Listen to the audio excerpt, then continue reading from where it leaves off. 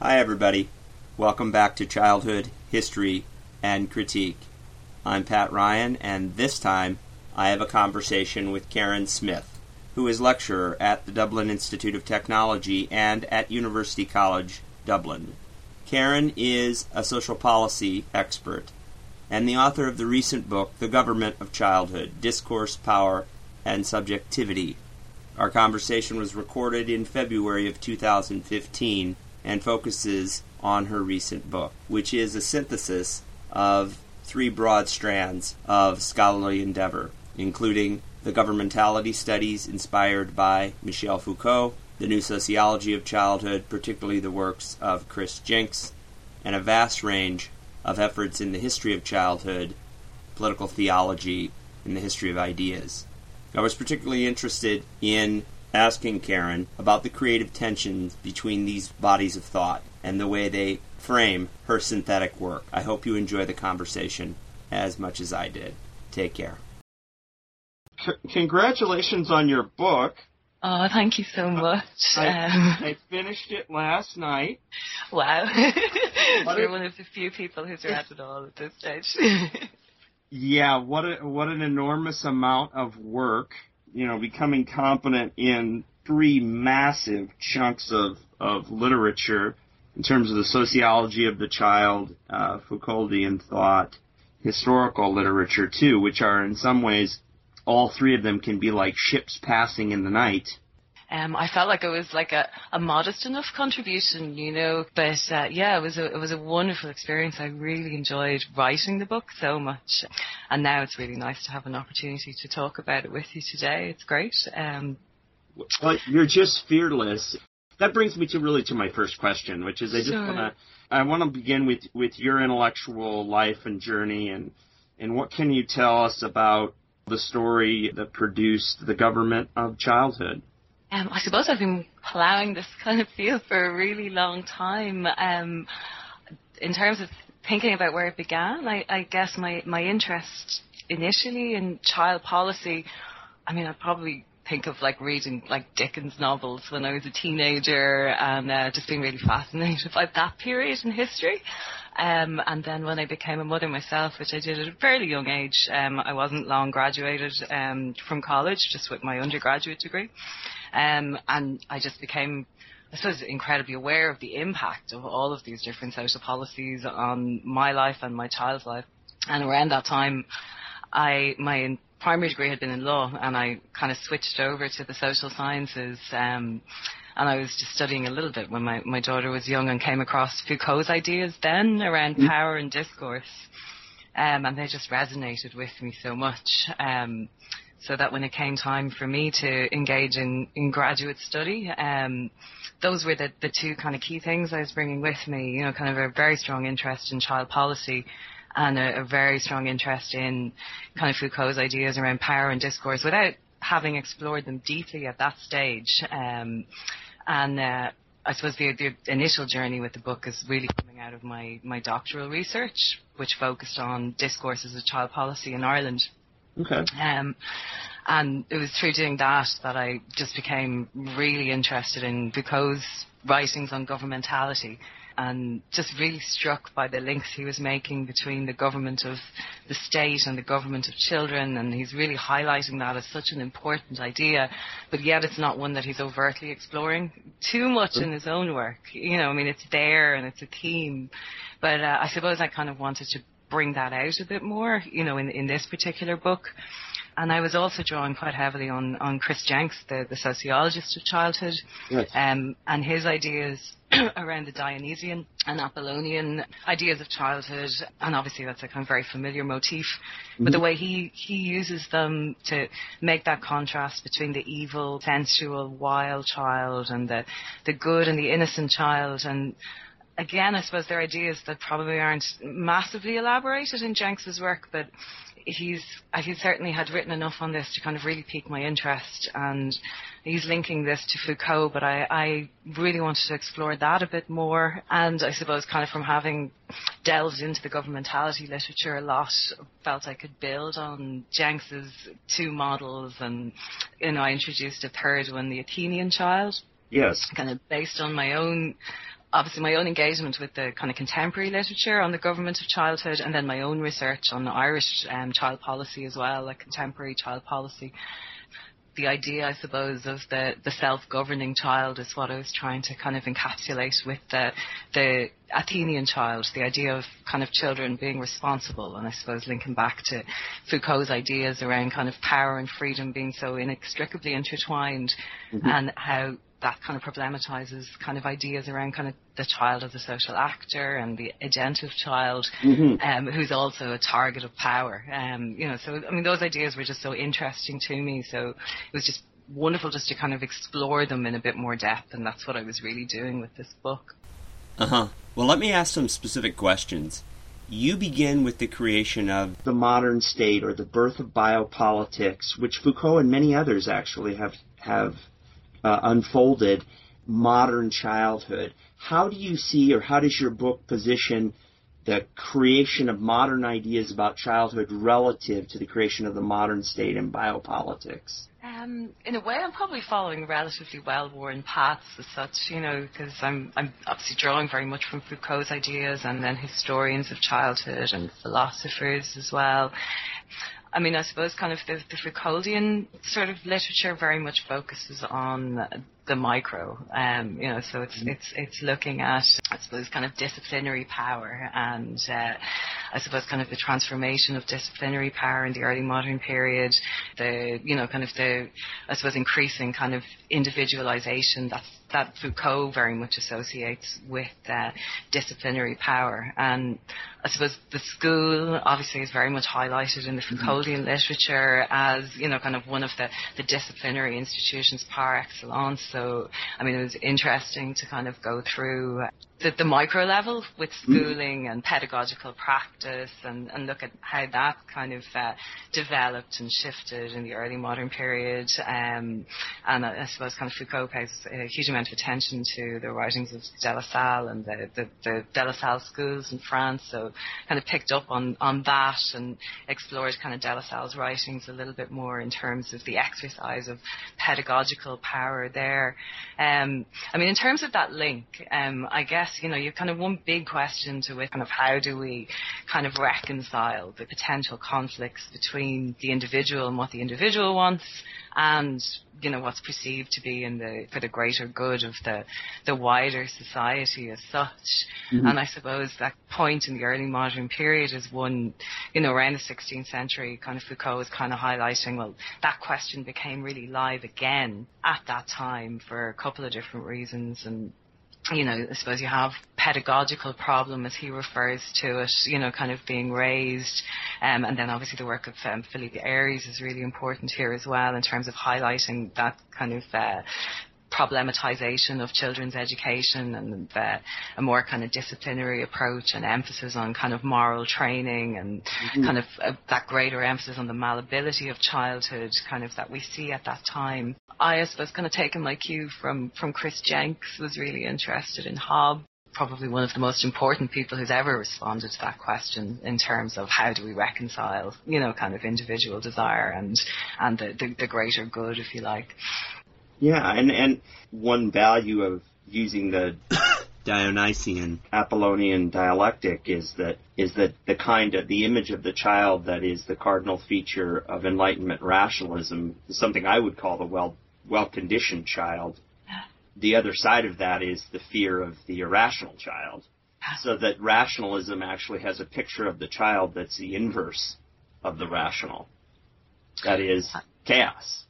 And the romantics who are producing the Apollonian child, their cardinal feature is the sense and sensibility. It's the sensuous, and it's the embrace of the fuller humanity. But of course, their picture of the child is Apollonian, means logos. It means rational in its original roots. So what we have here in this dialectic between the Apollonian or the romantic response to Enlightenment rationalism is this sort of couplet that requires each other. They sort of make each other buoyant.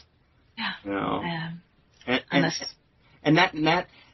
all of that, for all of that to center on this universal category like a child, right? All that to be impacted in such an earthy thing as the child, you'd need, to use Agamben's terms, building on Foucault, you'd need to make bare life political. And that's sort of Foucault's insight in The Birth of Biopolitics. And it's not so much that this is an answer, but it's a framework, right? Yeah. For seeing what's happening in the early modern period, or with the birth of a modern notion of childhood, to see it as within power dynamics rather than a break away from the problem of power. Exactly. And it is striking that we're, I suppose over the last few decades, we're back to liberating the child again. Which comes to my question: why do you choose the name Athenian child? Where does that come from? And is one thing you don't talk about is you may mention it, but it's not something you deal with in detail, is the counterpart to pastoral power in Foucault's theorizing is the city citizenship game. Yeah. I couldn't help but connect the two, since the city citizenship game is Athenian. Whether or not there was any forethought along those lines, or you have some other source of coining that. I guess the kind of the term is coming from the goddess Athena as opposed to the city, but obviously they're very closely connected. But the reason that I chose kind of Athenian was because of, I suppose, kind of the goddess Athena being kind of, I suppose, having skipped childhood in a way. She was born as an adult, of emerging kind of fully formed exactly from the forehead. So kind of that idea of the responsible, kind of wise kind of child seemed to kind of resonate a lot with the goddess Athena as such. Yeah. So that's kind of where that kind of terminology was coming from. Is the Athenian child as a construct designed as a critique of the so-called new sociology of the child? Not so much the new sociology of the child itself, but perhaps, and I suppose this is generally the point that's made in the governmentality literature, just the way that those ideas can be taken up. And I guess that was a point that I was kind of making, kind of that we've had these ideas around salvation of the child for a really long time, and they're really strongly linked to the idea of the malleability of the child, futurity, potentiality, and they've been around for a really long time, and, kind of going right back, 15th century, and when they became incredibly important with, kind of the emergence of new ways of thinking about political power and kind of the kind of rise of the pedagogical discourse. That kind of theme of malleability and potentiality has been so important. And I suppose the way I've kind of put it is it's kind of just really easy then for discourses around kind of children's agency to kind of get colonized, kind of, or taken up within discursive strategies that are rooted in salvation and malleability and potentiality. So it's not necessarily a critique of the sociology of childhood, which I found kind of very stimulating and interesting, but perhaps, I suppose, kind of there's a neglect, kind of in some of the sociology of childhood literature in terms of that link between freedom and agency and the exercise of power. I think there's probably maybe a political naivety in some of this literature, and as you were saying, it's incredibly difficult for us to disentangle ourselves from, kind of relations of power knowledge at any particular point in time. Is something that's incredibly challenging to do. And I guess, kind of the whole kind of project around kind of the sociology of childhood and liberating the child, really, I suppose, kind of, there are obviously going to be incredibly real dangers there. It just, even in terms of that idea of liberating the child and what liberalization means in Western culture, and kind of particularly in the United States, but increasingly in Europe as well. Kind of in terms of kind of the big ideas here at the moment around social policy, they're all very much rooted in activation and individual responsibility for self-improvement, kind of, and obviously things like lifelong learning, etc. But that idea of activation is incredibly important. And certainly, as you say, I mean, that idea of the competent agentive child, I mean, it's so linked into, kind of that older and still incredibly potent sort of discourse around kind of individual responsibility, kind of I suppose kind of the need to be self-reliant, to be autonomous. What the new sociology of childhood hasn't done is kind of help us escape very far from the kind of liberal model of subjectivity as such. It's challenging it, but not to the extent that it doesn't represent perhaps a serious enough challenge to it, or some of it anyway. It's still very much rooted in kind of a model of children's rights that's grounded in kind of liberal theory, and I suppose as Foucault is warning us, kind of that linkage between kind of sovereignty and rights. It's underpinned by disciplinary and biopolitical power, and the way that disciplinary and biopolitical power are exercised in modern Western societies, or I shouldn't probably use modern in that sense, but you know what I mean, in contemporary Western societies is obviously very, very heavily influenced by kind of neoliberal ideas around individual choice, responsibility, self-reliance, etc. And these things are very flawed in our world. I mean, this isn't just high theory and philosophy. Yeah. The United States military figured out after Vietnam very quickly that they could be a much stronger force if they got rid of the draft. So coercion, moving away from the coercive policy, was a solution to their problem of discipline. The draft is absolutely not as effective as slogans like "Be all you can be," or "Join an army of one." And the power of those hyper-individualistic phrases can be wrapped into a system where the will of the individual has been obliterated. Any talk of the sovereignty of the individual has to confront that paradox. And I guess these are young people who from a very, very early age would have learned to consider themselves engaged in a battle, engaged in a competitive race, isn't it? In terms of how our education systems and schooling, not all, but, kind of there is that, I think, kind of thrust in contemporary educational policy more so than in the past, related to neoliberalism that, kind of encourages people to see themselves as an army of one, in terms of how they're engaging with their kind of educational goals and what's expected of them. I do kind of love that kind of Foucauldian phrase, that the entrepreneurial self, and I just, kind of that he drew from Gary Becker, and how potent that is, kind of in terms of helping us think about kind of, I suppose, kind of how we're asked to relate to ourselves, to a large extent, and how children are asked to relate to themselves, and obviously kind of relate to others today. And I suppose I wouldn't have kind of your familiarity, obviously, with kind of the military, but in terms of thinking about how kind of that kind of way of thinking about yourself kind of informs educational policy, but just how young people actually engage with the education system, I find that incredibly worrying, and I think it kind of feeds into what you're talking about in terms of military. There's no doubt. I mean, the military. Perhaps I should disclose I'm a veteran, so I know this from personal experience. But the military is a completely bizarre place, but not if you've been to school.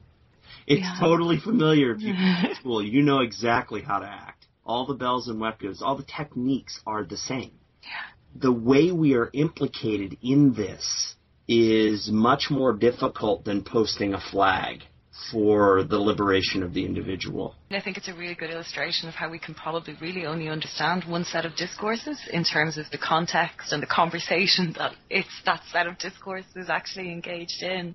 And certainly, kind of the new, or a lot of the new sociology of childhood did emerged in direct response to socialization theory and that kind of developmental perspective that was, kind of imported in from developmental psychology.